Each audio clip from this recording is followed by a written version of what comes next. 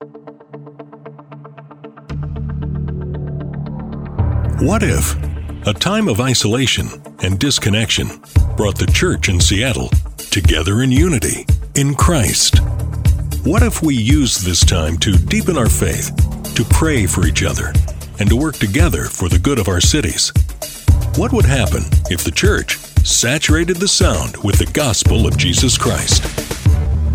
Hi, I'm Paul Fredericks, and welcome to Saturate the Sound, a special 12-week series featuring voices from churches and ministries around the Seattle area. Each week, we'll be hearing from Christian leaders on this question: what does trusting Jesus in 2020 look like? Before we get started, Saturate the Sound isn't just the name of this series. It's actually a network of Christian churches and ministries around Seattle who are working to saturate the sound with the gospel. And if you'd like to connect or learn more, please visit saturatethesound.com. Coming up in just a moment, our featured speaker this morning, Carrie Abbott with the Legacy Institute. But first, let's get an opening comment and prayer from Pastor Harvey Drake with Emerald City Bible Church. I am pleased to introduce to you my friend Carrie Abbott. She's the president, founder of the Legacy Institute, doing great work to help families be healthy and whole and to uphold the standards by which God wants us to live by. And I've been on her program a number of times and am just in love with what they're trying to do to encourage teens, fathers, mothers, families as a whole. So if I can, let me just pray for her right now. God in heaven, we thank you for our sister who has given her heart, God, to serve you and to love you. God, and then she's given her heart and passion and her skills to serve and love those here in the Northwest and abroad. God, we're grateful for the ministry that she has in terms of building people, helping parents parent their children, helping husbands love their wives and wives love their husbands, God. And her heart's desire is that we would all reflect your will, your passion, your purview, God, those things that are pleasing to you. And so I pray, God, that you continue to strengthen she and her family, that you will continue to cover her, that you will continue to provide for her and continue to protect her in this season. And use her, God, to inspire your people to love you and love each other. In Jesus' name we pray. Amen. Thank you, my dear brother, Harvey Drake. Such a good man. It's so good to be with you.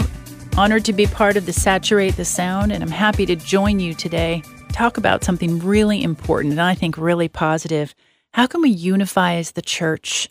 What sound can we make? What sound can we saturate our region with? And I believe that God has given us a prescription. You know, in the book of Psalms, which is generally believed to be the most widely read and the most highly treasured of all the books in the Old Testament, I thought we could start there and take a look at why this collection of poems and hymns and prayers, why they're so important. And here's why I believe it's important for us right now. Because these Psalms express the religious feelings of God's people, of the Jews throughout various periods in their own national history. In fact, one scholar noted no other book of the Bible can find such a variety of religious experience as the Psalms. And here the heart of Israel is laid bare in manifold expressions of faith with deepest emotions in the crucible of daily life. Many of us are feeling that crucible. Life has been very different this year. We have a lot of feelings and emotions, and sometimes it's difficult to know how to communicate those. Many of the Bible's main ideas are echoed in the Psalms: praise, thankfulness, faith, hope, sorrow for sin, sorrow for pain, God's loyalty and his help. And the writers of the Psalms always express their true feelings, whether they are praising God for his blessings or even complaining in times of trouble. Yes, we actually have permission to complain, but in the context of a bookend of praise. And I want to explain why that's so important. And I thought it might help us to look at some recent studies. And in fact, there's some research out of UCLA that says putting feelings into words actually produces therapeutic effects in the brain.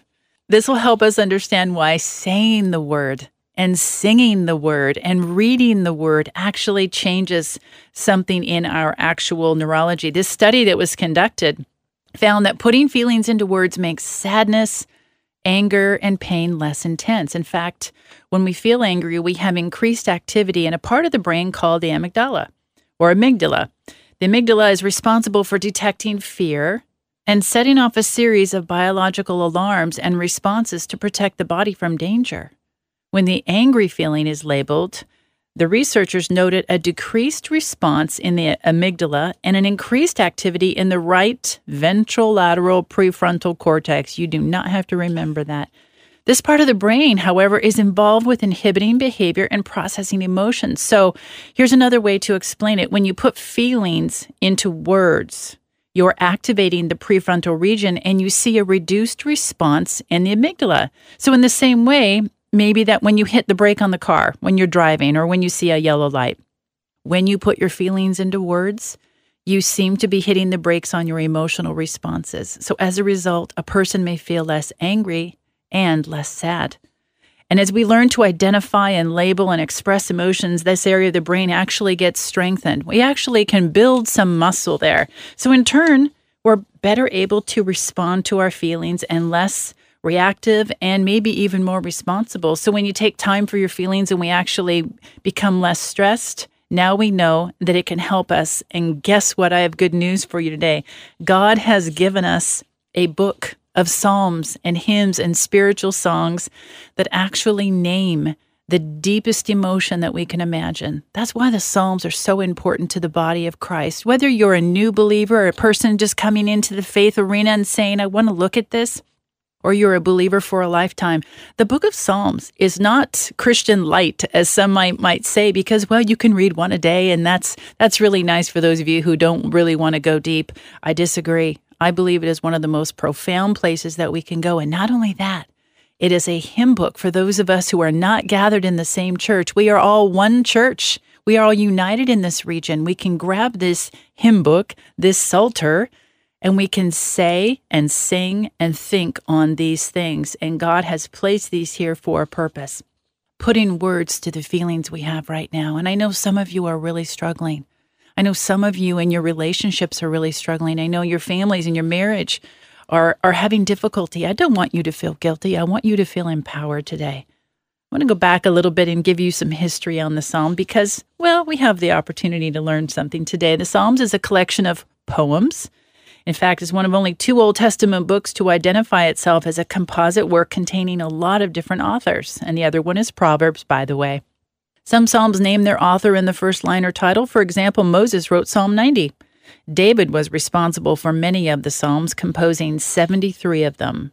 Asaph, I don't know if you know Asaph, he wrote 12 of them. And the descendants of Korah penned 10 of them. Solomon wrote 1 or 2, and then there's a few others responsible. Their book was originally titled Tehillim, which means praise songs in Hebrew. And the English title of Psalms originated from the Septuagint's Greek title, Psalmoi, which many of you will not remember. Maybe my pronunciation isn't correct, but it actually means songs of praise. And individual psalms were written as far back in history as Moses' time, so this spanned over 1,000 years. And these psalms are organized into 5 books or collections, and they were probably collected gradually as corporate worship forms developed along with temple worship. And it's likely that by the time of Ezra, the books of the Psalter were organized into their final form. And of course, each section concludes with a doxology, and the entire Psalter, or Psalms, is capped by Psalm 150, which is really like a grand doxology. In fact, the last few, to me, seem that way. And by the way, a doxology is just a short hymn of praises to God in various forms of Christian worship, often added to the end of psalms and hymns.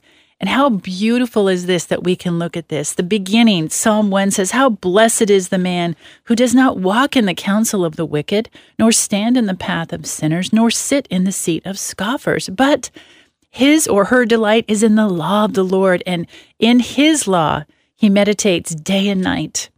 He will be like a tree firmly planted by streams of water, which yields its fruit in its season, and its leaf does not wither. And in whatever he does, he prospers. The wicked are not so, but they are like chaff which the wind drives away. Therefore the wicked will not stand in the judgment, nor sinners in the assembly of the righteous. For the Lord knows the way of the righteous, but the way of the wicked will perish. And it goes on in Psalm 2, interesting. Why are the nations in an uproar and the peoples devising a vain thing?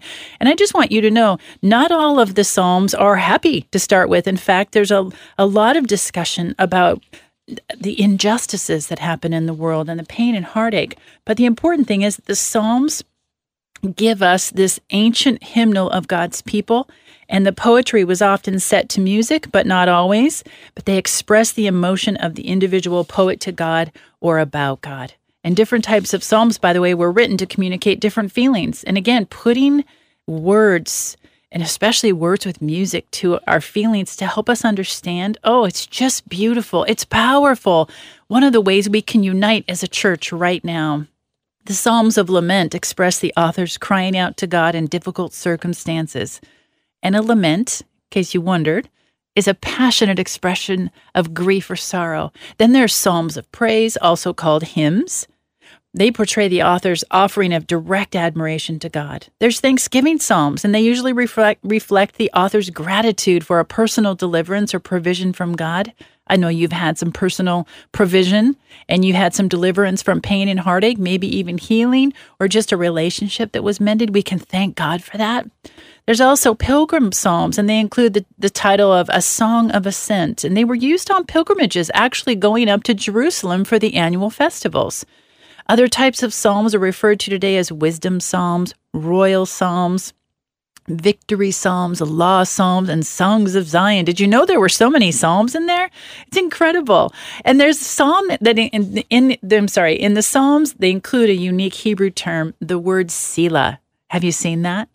It's found 71 times and is most likely a musical notation added by worship leaders after the Israelites incorporated the psalm into public worship. How fun to know that. Listen, I want to take you to a particular song because the Psalms have been used many times to actually create music. In fact, a lot of the music that you hear on the station that you love to listen to, the one you're listening to right now, actually has a lot of Christian artists that are singing part of a psalm. And I don't know if you knew that. So I thought I'd introduce you just to one of them. Psalm 27 is a psalm of fearless trust in God. And it starts this way. The Lord is my light and my salvation. Whom shall I fear? The Lord is the defense of my life. Whom shall I dread?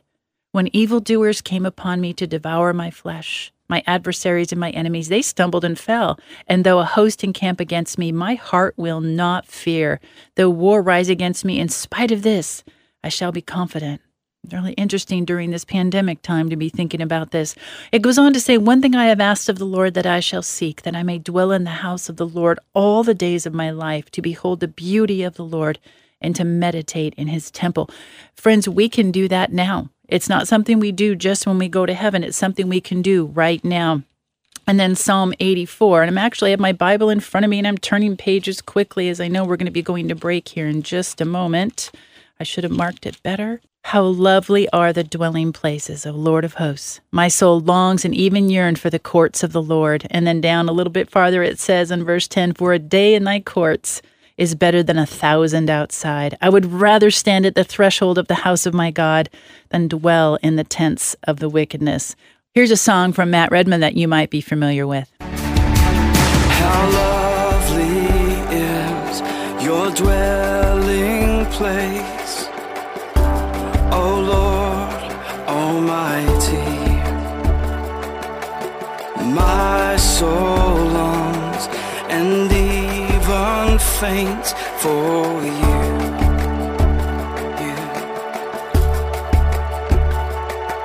For here my heart is satisfied within your presence. I sing beneath the shadow of your wings. Better is one day in your courts. Better is one day in your house. Better is one day in your courts than thousands elsewhere. Better is one day in your courts. Better is one day in your house. Better is one day in your courts than thousands elsewhere.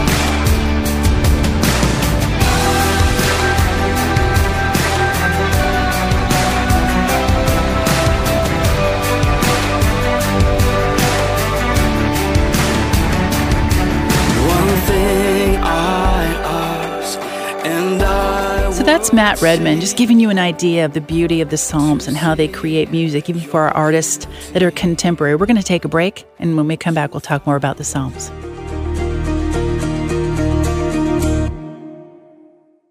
And now, back to the second half of Saturate the Sound. Focusing on the question, what does trusting Jesus in 2020 look like? Once again, here's Carrie Abbott. Friends, we're talking about the Psalms today because we're trying to unite together as the church in this region. We want to saturate the sound. One of the best ways to do that is to sing and speak the words that God has given us in a hymnal that He's provided for everybody in the Bible. It's very exciting. You know, the value of this Psalms, it's the first really living testimony to Israel's faith in every era of their history, and it reflects the hardships and the struggles of God's people. And it shows the conquest of despair by means of their faith in a living God. Don't we need that now? We sure do. You know what else is really special about this? The Psalms form an important background for Jesus' ministry. You know, He learned them in His Jewish home, at His devotions, at His baptism. His mission was stated in the words of a psalm. On the cross, a psalm came to His mind in His last moments there. The Psalms are quoted more frequently in the New Testament than any other book of the Old Testament. How exciting is that? And why do you think that is? Because saying and speaking, singing, believing, standing firm in what is here is going to unite us in a song that goes beyond your house. It goes beyond your own hearing. I believe it's a universal song that is sung to the King of Kings and the Lord of Lords. And that worship does something for all of us. Not only does it help us understand that God is for us, but it actually helps us understand who God is, because the Bible tells us that He inhabits the praises of His people. And when that happens, what that means is that God is on His throne and He's king, but when we worship Him, He administers His kingdom. And that is such a beautiful picture. And that is another way that we unite together. Even if we're not in person together, even if we feel isolated, this will change what is going on in your heart and your mind. I know it because it happens to me when I'm alone. I have despair or I have concerns.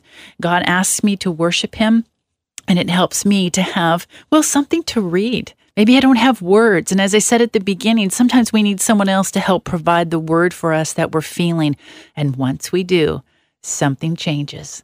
And not only that, the Word of God abides forever. That means it has power, it has authority. And so when we say what it is written there, we go beyond our own understanding. We declare what God has said will be, no matter what. And again, we get permission to feel despair and yet have hope, because that is where God wants to take us. You know, some other thoughts about the Psalms, and then I'm going to play a really special song for you.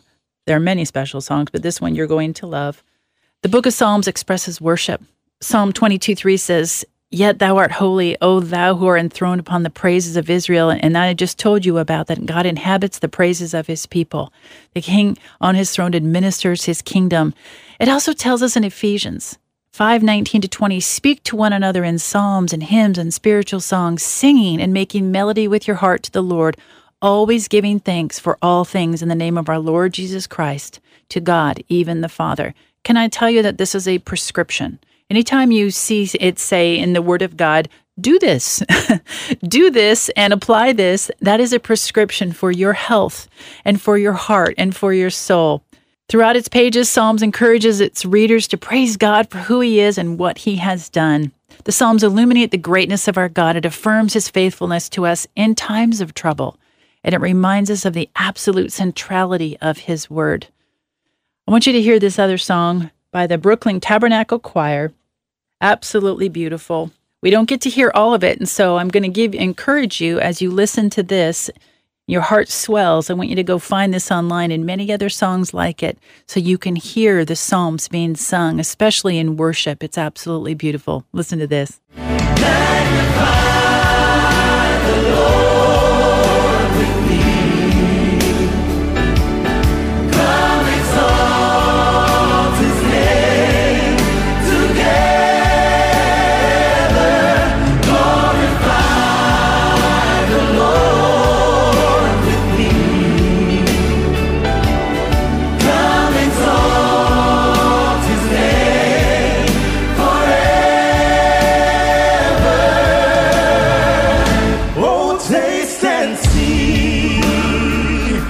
that the Lord is good. Oh, blessed is he, yeah, who hides in him. Oh, fear the Lord. Oh, all you saints, he'll give you everything. He'll give you everything. Magnify the name of Jesus. Come exalt his name. Exalt his name. Today, glorify. We give you glory, Lord. Oh, exalt his name. Exalt the name of Jesus. Let's magnify. Amazing. Isn't that incredible? Doesn't that just take you somewhere else? That is the Brooklyn Tabernacle Choir's rendition of Psalm 34. A simple example there, which is so profound for us to understand what God has done to give us the Psalms. By the way, this Psalm 34, the Lord, a provider and a deliverer, it's a Psalm of David. And in fact, he was pretending to be mad before Abimelech, just if you want some background there, and he drove him away and he departed. He says, I will bless the Lord at all times. His praise shall continually be in my mouth. My soul shall make its boast in the Lord. The humble shall hear it and rejoice. Oh, magnify the Lord with me, and let us exalt his name together. I sought the Lord, and he answered me, and he delivered me from all my fears. They looked to him and were radiant, and their faces shall never be ashamed. This poor man cried, and the Lord heard him and saved him out of all of his troubles. The angel of the Lord encamps around those who fear him and rescues them. Oh, taste and see that the Lord is good. How blessed is the man who takes refuge in him. Oh, fear the Lord, you his saints, for to those who fear him there is no want. And the fear of the Lord is not being afraid of him. It's recognizing he is Lord and submitting to him as king. And he takes away that fear that you have right now, the fear that comes from not knowing what's going on in the world necessarily, but he is king and he is Lord. And when we place him in that role, he helps us understand these other things. It goes on to say, the young lions do lack and suffer hunger, but they who seek the Lord shall not be in want of any good thing. Come, you children, listen to me. I will teach you the fear of the Lord. Who is the man who desires life and loves length of days that he may see good? And of course, it continues on, but we don't have enough time to read all of that. So how do you apply this in your life today? If you do not have a Bible, please let us know. We would love to give you one.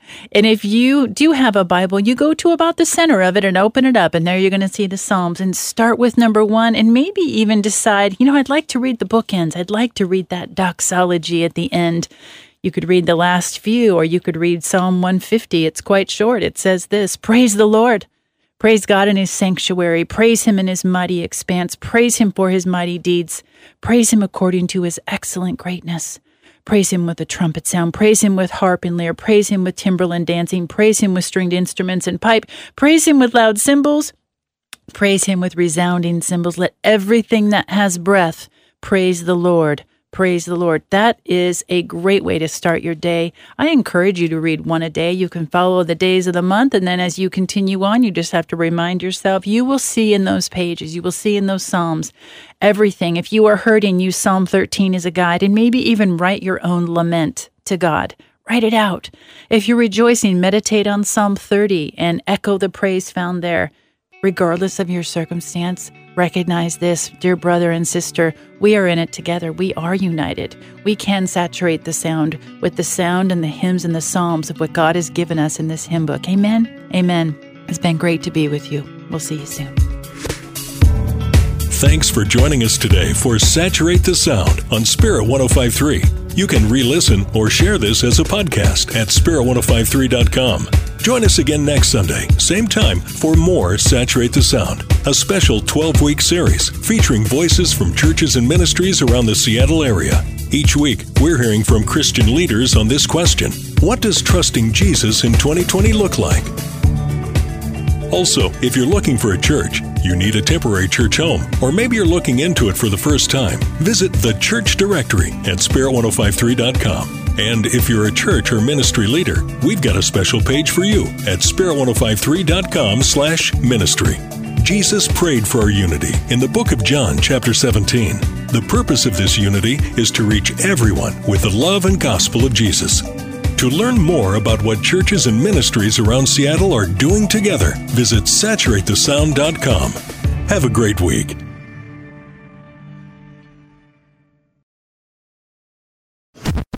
Thanks for listening.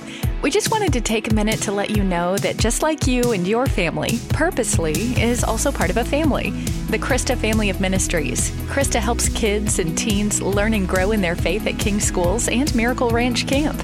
And Krista shares Jesus with people in the poorest, most remote places through World Concern.